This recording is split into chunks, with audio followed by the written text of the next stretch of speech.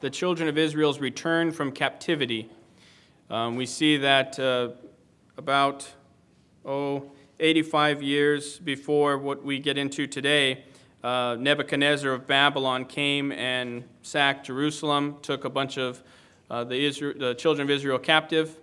About almost 20 years later, he had to go back, and they destroyed everything. They laid the temple waste, they destroyed the walls, everything like that. And we see that after the 70 years of captivity, Cyrus comes on the scene, the king of Persia, and he allows the children of Israel to return, as was prophesied in Isaiah, that he was called by name, that Cyrus would in fact come, and that he would allow the children of Israel to go and to rebuild the temple. So we have this order that goes out throughout the entire kingdom, and out of all of the Jews that were there in the kingdom at the time, there's only about 50,000 that come back. So a very, very small number of what they would have represented there in the kingdom return.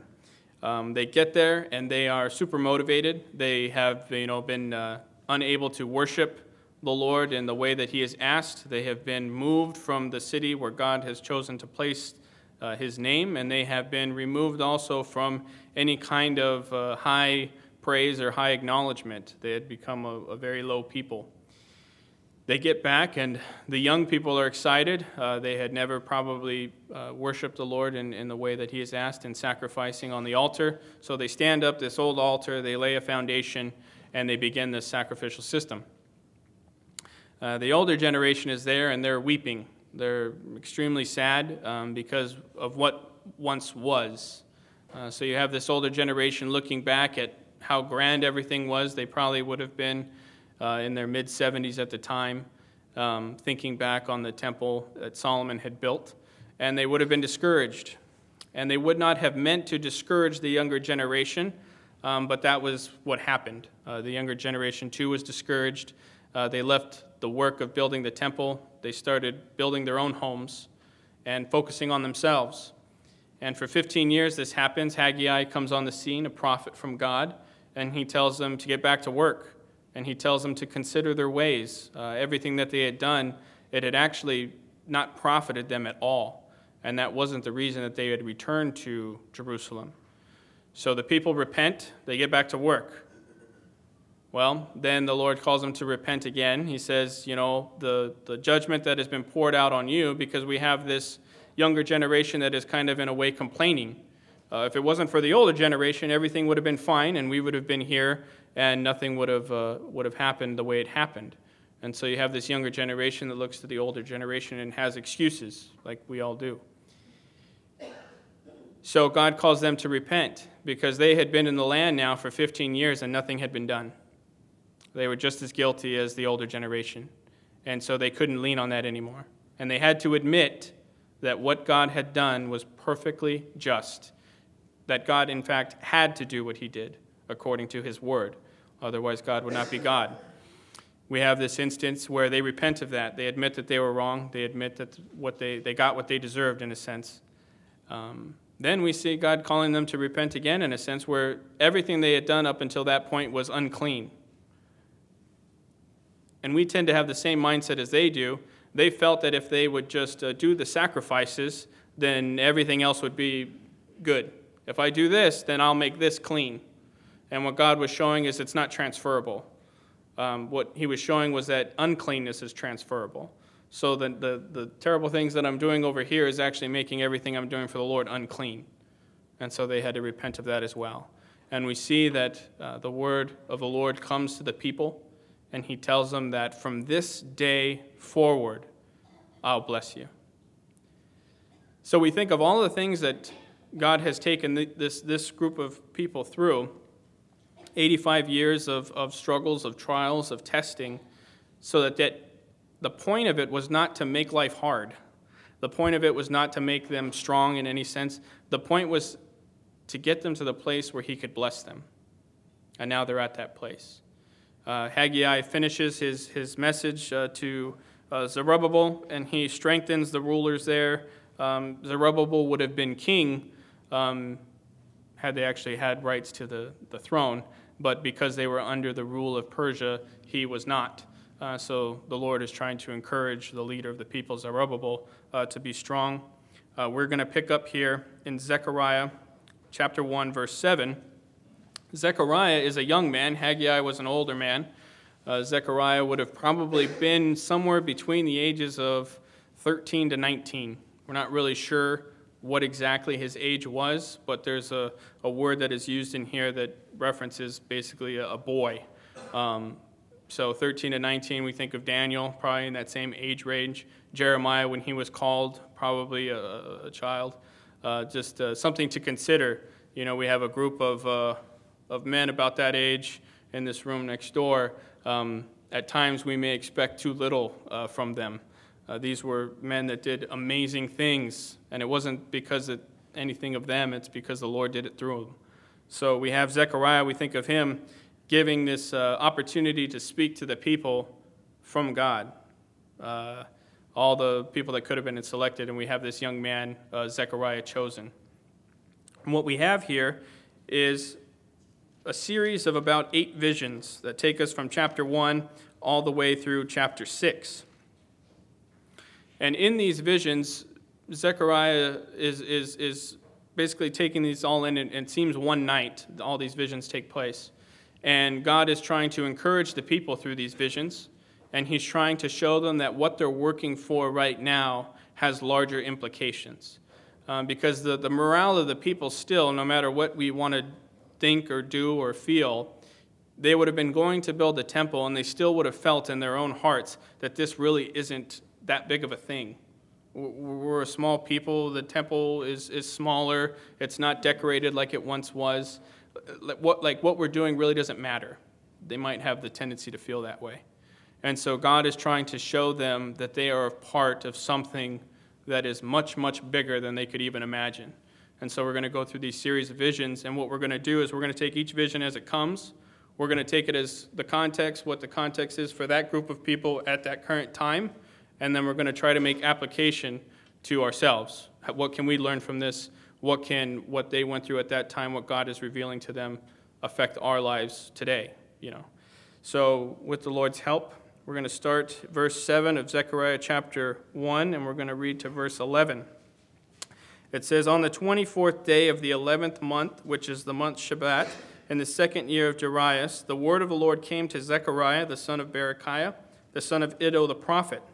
I saw by night, and behold, a man riding on a red horse, and it stood among the myrtle trees in the hollow, and behind him were horses, red, sorrel, and white. Then I said, My Lord, what are these? So the angel who talked with me said to me, I will show you what they are. And the man who stood among the myrtle trees answered and said, These are the ones whom the Lord has sent to walk to and fro throughout the earth. So they answered the angel of the Lord who stood among the myrtle trees and said, We have walked to and fro throughout the earth, and behold, all the earth is resting quietly." The first vision is going to kind of lay the groundwork for the rest of the visions to come. So we're going to take maybe a little bit more time on this first vision to emphasize what's coming in the next. We have here, Zechariah sees a man riding on a horse, and this man is in like a valley, and there's a grove of myrtle trees behind it. Now, the one thing we want to take into consideration is that 1 Peter, it says that no interpretation is of itself, basically. We can't just make this mean whatever we want. We take in the whole of Scripture, what the myrtle tree has presented itself as through the Scripture, and we see that the myrtle tree often represents the nation of Israel. So here we have the Lord of hosts, which we know to be the Lord Jesus Christ, seated on a horse in a valley among the children of Israel. They're not high and lifted up on a hill, they're down low. And so it says here, Zechariah asked this question, My Lord, what are these? So the angel who talked with me said to me, I will show you what they are.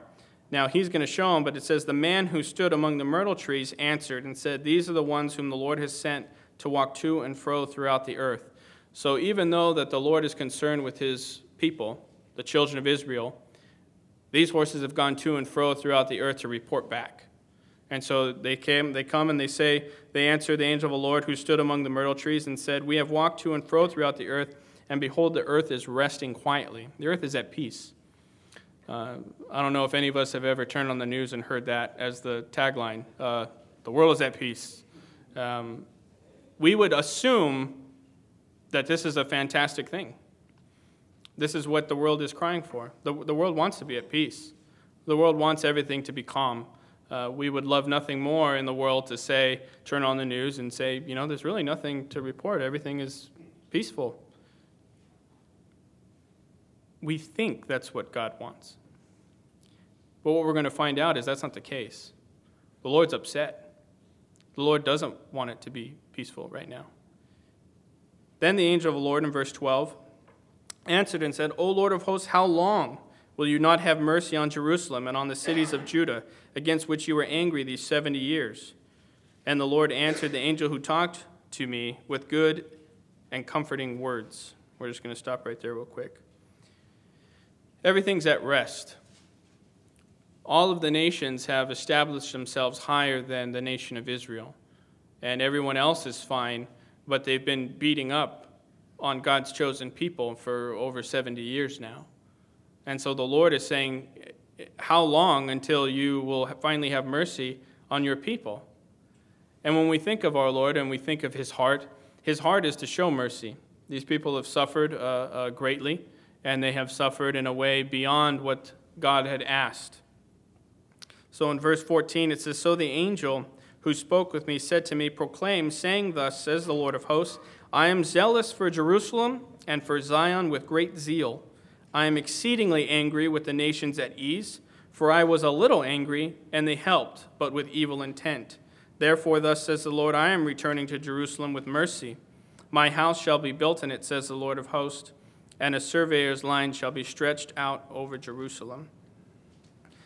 So the Lord makes this statement. He's answered with good and comforting words. And he says, I am zealous for Jerusalem and for Zion with great zeal. And he's angry with the nations at ease. Everyone else thinks that everything's fine, that there's no big deal. And what the Lord is saying is that he did turn the nations over to be judged and to go into the hands of the Gentiles. But they went and took it a step further. And now judgment is going to have to come on the nations. Picture my son Noah needs to be disciplined, and I leave him in someone's charge here. I say, he did this. I was going to spank him. My habit is to spank the hand or to put him in timeout or whatever I give you as that's my form of punishment. That's what I wish to do. And I leave in your charge, and I come back and you say, well, he misbehaved and I hit him with a baseball bat. That's not okay. That's not what I meant. That's not what I intended when you did this. And now you would have to answer to me. In the same way, the nations are responsible. God had turned the nation of Israel over, but not to be as brutal as they were to the nation. So basically what God is saying is that he's going to make things right. And when we think of the Lord, that's what we should think of. When the Lord comes, he's going to make things right. He's not going to tell us to do it for him. He's going to do it himself. This is something he's going to accomplish. So he says in verse 16, I am returning to Jerusalem with mercy. My house shall be built in it, says the Lord of hosts, and a surveyor's line shall be stretched out over Jerusalem. A surveyor's line meaning to kind of map out the land, survey the land. We know that in order to get an idea of how big it's going to be and what he's going to make it. We tend to survey land when we're going to start a building project. That's the first thing that's going to take place. We're going to survey it, find out, okay, this is what we're going to do and how we're going to do it before anything is being built. Verse 17, again proclaim, saying, Thus says the Lord of hosts, my cities shall again spread out through prosperity. The Lord will again comfort Zion and will again choose Jerusalem. We have this idea of he will again choose Jerusalem, meaning he chose them. There's a period of time where they've been put aside, and now he's going to choose them again. And he's going to make them in such a way that through their own prosperity, they'll be spreading out. So this is the first vision that the Lord gives to Zechariah to give to the people to encourage them. The Lord knows what's going on in the world. He has every intent of responding to them with mercy now that everything's been dealt with. And he's not only going to attend to them with mercy, he's going to make them to prosper. So this is the hope that Zechariah is giving to his people. When we think of ourselves, what is the hope that spurs us on in our day-to-day walk? This is what it meant to the people then. What does it mean to us now? What is our hope? What are we looking forward to? What is our focus right now? Is our focus every day to get up and to go to work and to try to make it better ourselves? If I just make a little bit more money, if I just get a little bit more vacation time, if I just can get done with school or whatever the case may be, then everything will be calm. If I do all of these things, everything will be good. That shouldn't be our attitude, because we're focused on things that in the span of eternity aren't going to mean anything. The Lord wants to take their eyes off of the day-to-day. He wants them to put them on what's going to happen, and he wants us to work towards that goal, towards that hope. What is it that we need to be doing? So we have here really an introduction to stir us up, to encourage us to look to the hope that's to come and to work towards it. He's not saying that it's not going to be difficult. He's not saying that it's not going to be challenging. It's going to be all of those things. But in the end, he's giving us a glimpse of what's going to happen. He tells us we win in the end. We don't need to fear those things. So this is the tone that he sets in this first vision. We're going to get into the second vision we have here in verse 18. Verse 18 says, "Then I raised my eyes and looked, and there were 4 horns, and I said to the angel who talked with me, 'What are these?' So he answered me, 'These are the horns that have scattered Judah, Israel, and Jerusalem.' Then the Lord showed me 4 craftsmen, and I said, 'What are these coming to do?' So he said, 'These are the horns that scattered Judah so that no one could lift up his head. But the craftsmen are coming to terrify them, to cast out the horns of the nations that lifted up their horn against the lad of Judah, to scatter it.'" So this is the vision he sees. He looks up, he sees 4 horns. We know from Daniel and from other texts that horns represent basically a nation or a kingdom, a power in the world. We also see in Daniel, as he gives the picture of the nations to come, basically the 4 world powers that will exist. We see that we have Babylon, Medo-Persian Empire, the Greek Empire, and Rome. These are the 4 horns that we would assume are represented in this. So you have 4 horns coming, then you have 4 craftsmen coming, and it's going to be the craftsman's job to destroy those horns. I'll tell you up front, there's a lot of opinion on who the craftsmen are. There's a lot of different thoughts on who the craftsmen are. We'll take the simplest thought, that as the Lord raises up a horn, we have Babylon. He raises up a craftsman to destroy that horn. And we see Medo-Persia was the one that destroys that horn. So we have a craftsman raised up, destroys the horn. Well, Medo-Persia becomes this horn, and we have a craftsman in Greece that comes up, destroys Medo-Persia. We have Greece as a horn. Now we have a craftsman come up and destroy. Rome stands up, destroys Greece.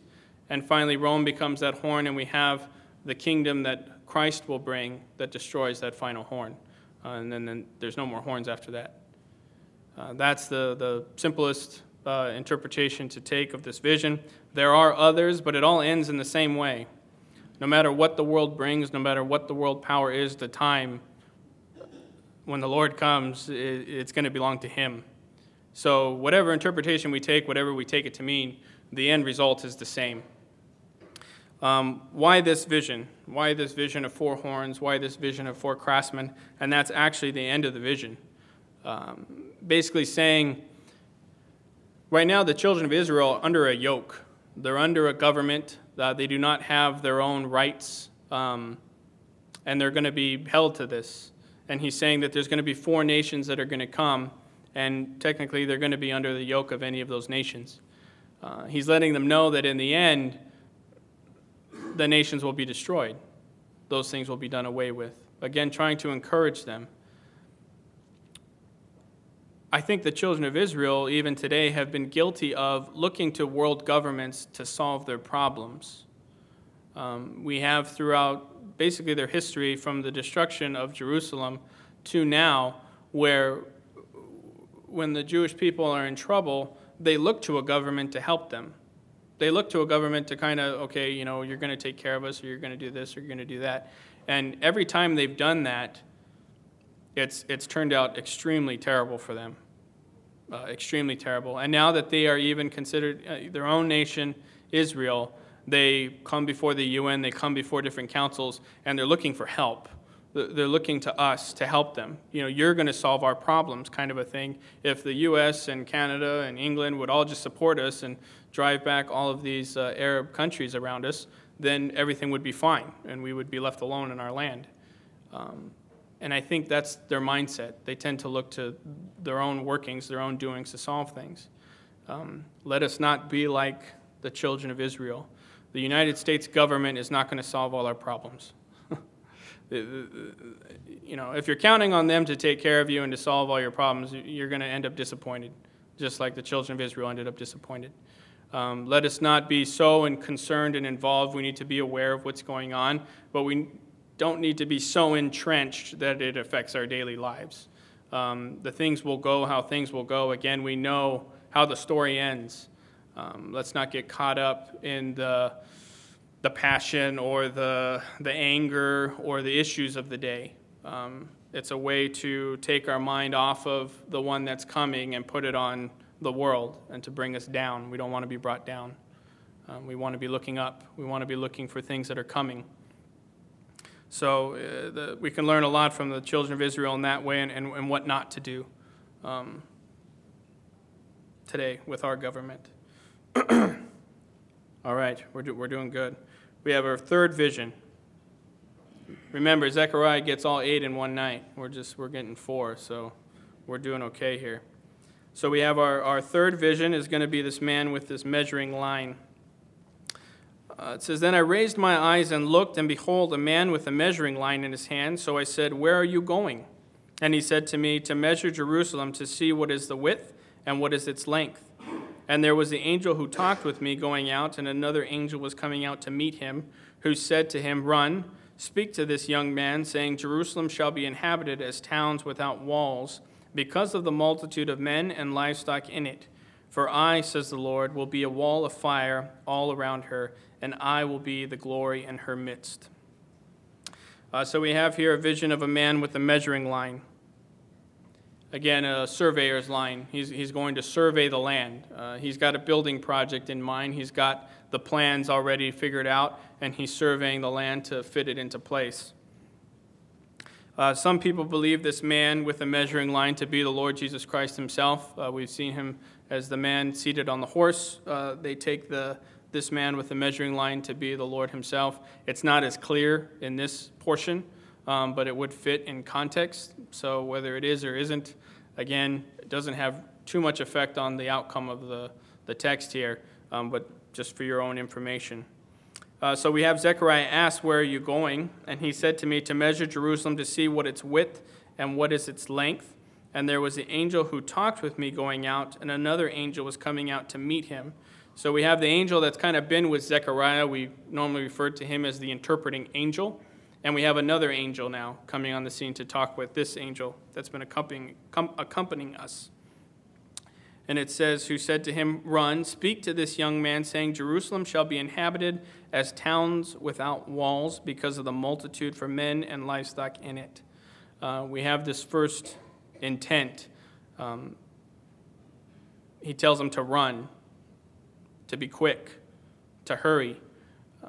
When we have good news, it's not good for us to hold it in. It's not good for us to keep it to ourselves. We want to be excited. We want to run and we want to tell someone quickly what's going to take place, what's going to happen, the good news that we have. We can think of it with the gospel. Do we run and tell others the good news? That Christ died to save their soul, that the debt of sin is paid for, that by faith in Christ we can have eternal life. That's better news than what Zechariah is getting here. And he's telling him to run in this circumstance. We should be running as well, running to tell people. What is the picture? It says, Jerusalem shall be inhabited as towns without walls. Okay, so without walls. Walls do two things, mainly. They do many things, but two things mainly. They set out a border of a town. Like this is how big this town can get based on where I build my walls. So if I have my own personal property and I'm going to build a wall, I'm going to build it at the edge of the line because this is now my property. The second reason you build a wall is for protection, to keep other people out, to be able to have security and safety. So one, to define the space you have, and the second, to protect the space you have.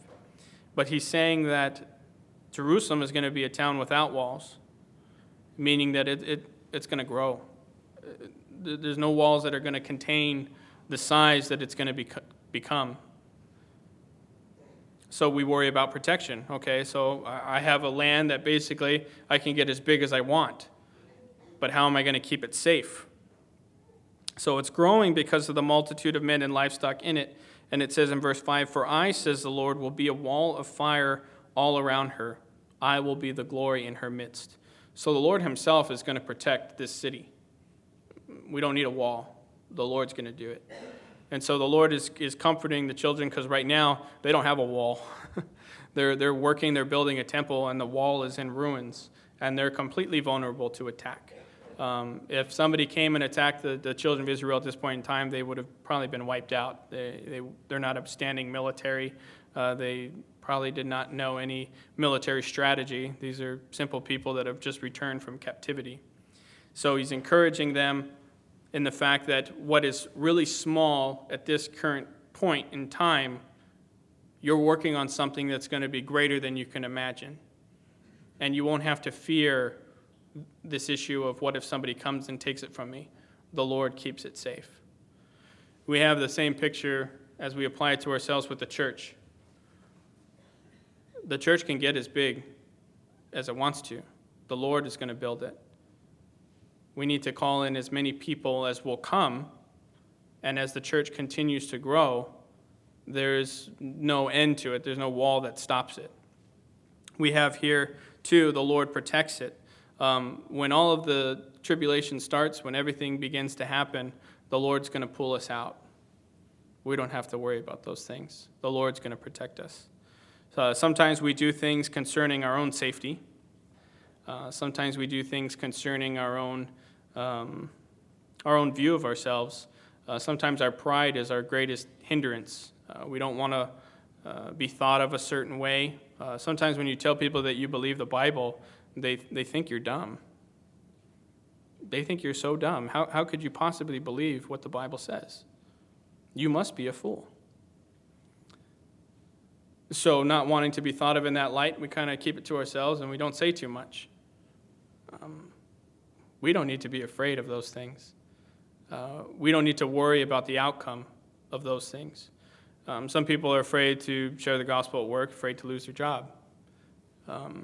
You need to be smart about things, but you don't need to be fearful about things. The Lord takes care of us. We belong to him. He paid for us. When we think of this idea that when the Lord came and put himself on the cross, was lifted up, his blood was shed, and God judged him there on the cross, all the sins were taken away.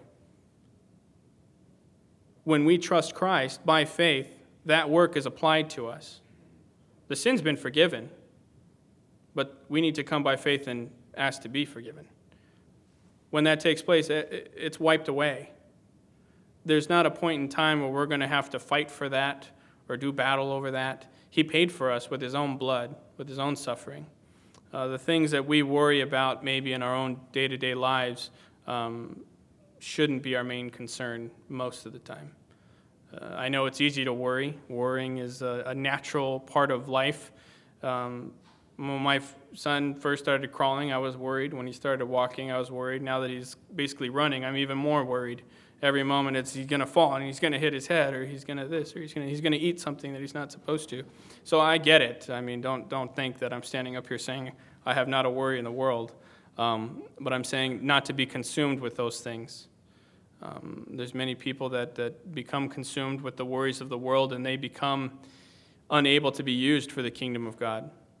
And what God is trying to do to these people here, telling them of the great things that are going to come, he does to us. The Lord will return.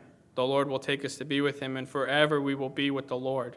That's the end. That's what's going to happen. It's a done deal. We need to have this idea of what should we be doing now. Obviously, we're not supposed to be sitting around. If that was the case, he would have taken us right when we trusted Christ. There's a purpose why we're here, and we need to be consumed with that purpose. What are we here to do? So we have here verse 6, continuing this vision, this future joy to come. It says, up, up, flee from the land. I think your Bibles might say ho, ho. Does it say ho, ho, Santa Claus? Yeah. No, up, up, flee from the land of the north, says the Lord, for I have spread you abroad like the four winds of heaven, says the Lord. Up, Zion, escape you who dwell with the daughter of Babylon. For thus says the Lord of hosts, he sent me after glory to the nations which plunder you. For he who touches you touches the apple of his eye. For surely I will shake my hand against them, and they shall become spoil for their servants. Then you will know that the Lord of hosts has sent me. So we have here urgency. Up, up, go. Flee from the land of the north. The land of the north we see is Babylon, and the reason it states from the north is because if you were traveling from Babylon to Jerusalem, you would go along the Fertile Crescent, so you would be entering from the north. That's where you would be coming from if you were coming from Babylon. So the interesting thing in verse 6, it says, for I have spread you abroad like the four winds of heaven. So God is the one that has cast out his people, and he spread them abroad as far as they can go. And now he's calling them to return. Okay? That's the picture. What are reasons why we wouldn't return? Reasons why we wouldn't return, maybe because we're angry at God. Wait a minute, you mean you sent me all the way out here and now you're calling me and I'm supposed to come back? You're angry. The second thing is you consider what you have now to be better than what God will give you. So I'm going to stay here in Babylon. I don't want to go back. The third reason, maybe, could be in that same sense, what am I going to do if I go back? The fear of the unknown. What is it really going to be like? Just the doubting, the worrying that incapacitates people. Maybe that's what keeps us in Babylon. We have the same thing today. Just a few weeks ago, our dear friend David McKay, who I'm sure everyone here has known or met, has been witnessing to a group of Mormons, two boys that have come to the door, and they've had great back and forth, great conversation. And David was really curious why they believed what they believed. They were really curious why David believed what he believed. And they were going back and forth, and it got to the point where they got to a certain text in one of the Mormon books that said that Jesus would be born in Jerusalem. And the Mormon kind of sat there thinking, well, we know he was born in Bethlehem, but my book is saying it's born in Jerusalem. And so David was just saying, if you were to read the Bible and you were to see something like that, what would you think? Well, it's not true. This is a mistake. So obviously we can't trust the Bible. And so he asked him, so seeing what you see in your own text, what do you think? And there was this moment where there's this struggle, he said, this inner struggle. What am I going to do? I can't really give up everything I have. My family, my future, the security that the group provides. Can I really give that up for this? And their answer at the time was, no, I can't. I can't give it up. And I think there's many people in the world today, they think of this offer that goes out and Satan going out as well, discouraging people. You have someone that's hears the gospel, wants to trust Christ, and Satan taps him on the shoulder and says, but you're too wicked. He wouldn't save you.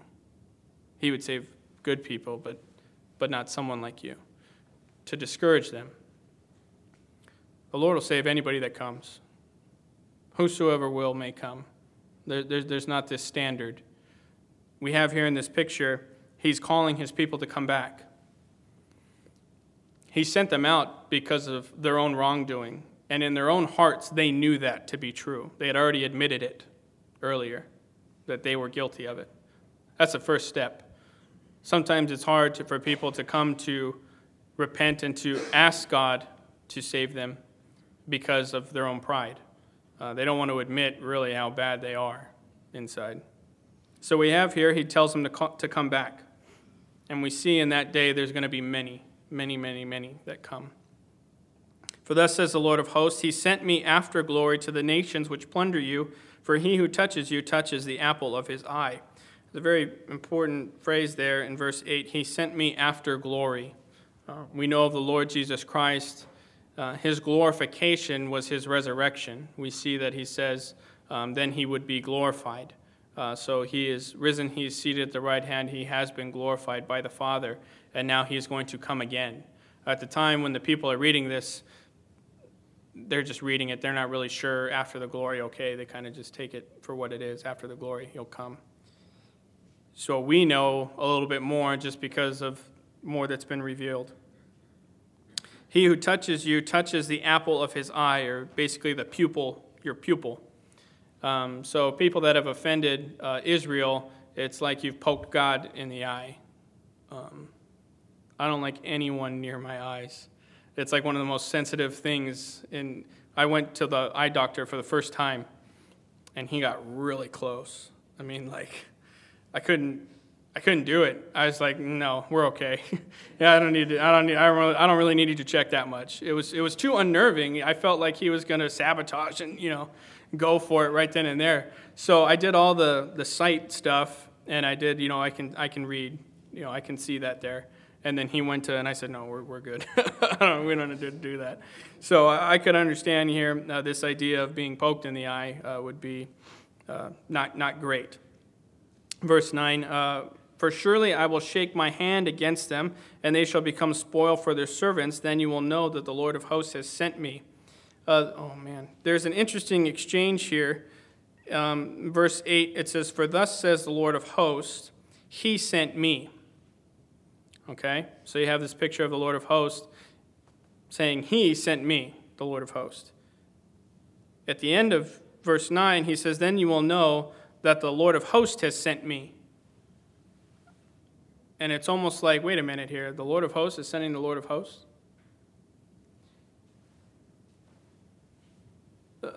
The Jewish people do not believe in a Messiah that is divine. They believe him to be a person. He's just going to be a man, a human being. What this is laying implications for is the deity of the one to come. The Lord of hosts sends the Lord of hosts. One and the same in a sense. Here it is in text, but in hidden form, I guess we would say. Verse 10, sing and rejoice, O daughter of Zion, and behold, I am coming, and I will dwell in your midst, says the Lord. Many nations shall be joined to the Lord in that day, and they shall become my people. And I will dwell in your midst. Then you will know that the Lord of hosts has sent me to you, and the Lord will take possession of Judah as his inheritance in the Holy Land, and will again choose Jerusalem. Be silent, all flesh, before the Lord, for he is aroused from his holy habitation. This is the only time, as far as I know, in the Bible in verse 12 where it refers to Jerusalem as the Holy Land. So that's where we get that term. He's telling them to rejoice, to sing, to be excited. Not only is he going to come and restore all these things, build all of these things, but there's going to be many nations that are become his people as well. There's going to be, we know, because of the book of Revelation, that there's going to be those that were converted because of the preaching of the 144,000 at that time, and they will be known as the nations that are round about Jerusalem, and they will come and they will worship. They will not have necessarily the same relationship that the children of Israel have. The children of Israel will function as the kingdom of priests that they were intended to function as, and the nations around will come to the Lord in Jerusalem, and Jerusalem will be head of the nations at that point in time. We know all this to be historical fact in a sense. He said he was going to do it, and he's already basically saying it's a done deal. It's taken place. We have 5 minutes left. I really wanted to get to this fourth vision. It's like one of my favorite visions in the Bible. So what we're going to do is we're going to read through it because you'll enjoy it, and then just make a few comments. But when we start again, I'll come back to it. So we have here this joyous time. He's calling all the people to come back. This is what he's going to do. It's going to be great. Keep working, keep working, keep working. So in chapter 3, it says, Then he showed me Joshua the high priest standing before the angel of the Lord, and Satan standing at his right hand to oppose him. And the Lord said to Satan, The Lord rebuke you, Satan. The Lord who has chosen Jerusalem rebuke you. Is this not a brand plucked from the fire? So we have here Joshua the high priest at the current time, he's the high priest. He's standing there, and as high priest, he is a representative of the people, the entire nation of Israel. We know that to be the case in this instance because in verse 2 here, it talks about the Lord who has chosen Jerusalem. And at the end of verse 10, it talks about, in that day, says the Lord of hosts, everyone will invite his neighbor, speaking of the land that they take part in. So we know he's talking about the entire nation here. But he's standing here before the angel of the Lord, and we have Satan standing at his right hand to oppose him. And the Lord said to Satan, The Lord rebuke you, Satan, the Lord who has chosen Jerusalem rebuke you. Is this not a brand plucked from the fire? So immediately the Lord silences Satan. You can't speak. Is this not a brand plucked from the fire? And we would think of Joshua must be a representation of this really righteous, really glorious image of the people, that they have overcome, in a sense, sin, and they are worthy of being in the presence of God, and for God to say to Satan, you have no charge to bring against him. So what is the current state? We're going to look at Joshua. In verse 3, it says, Now Joshua was clothed with filthy garments and was standing before the angel.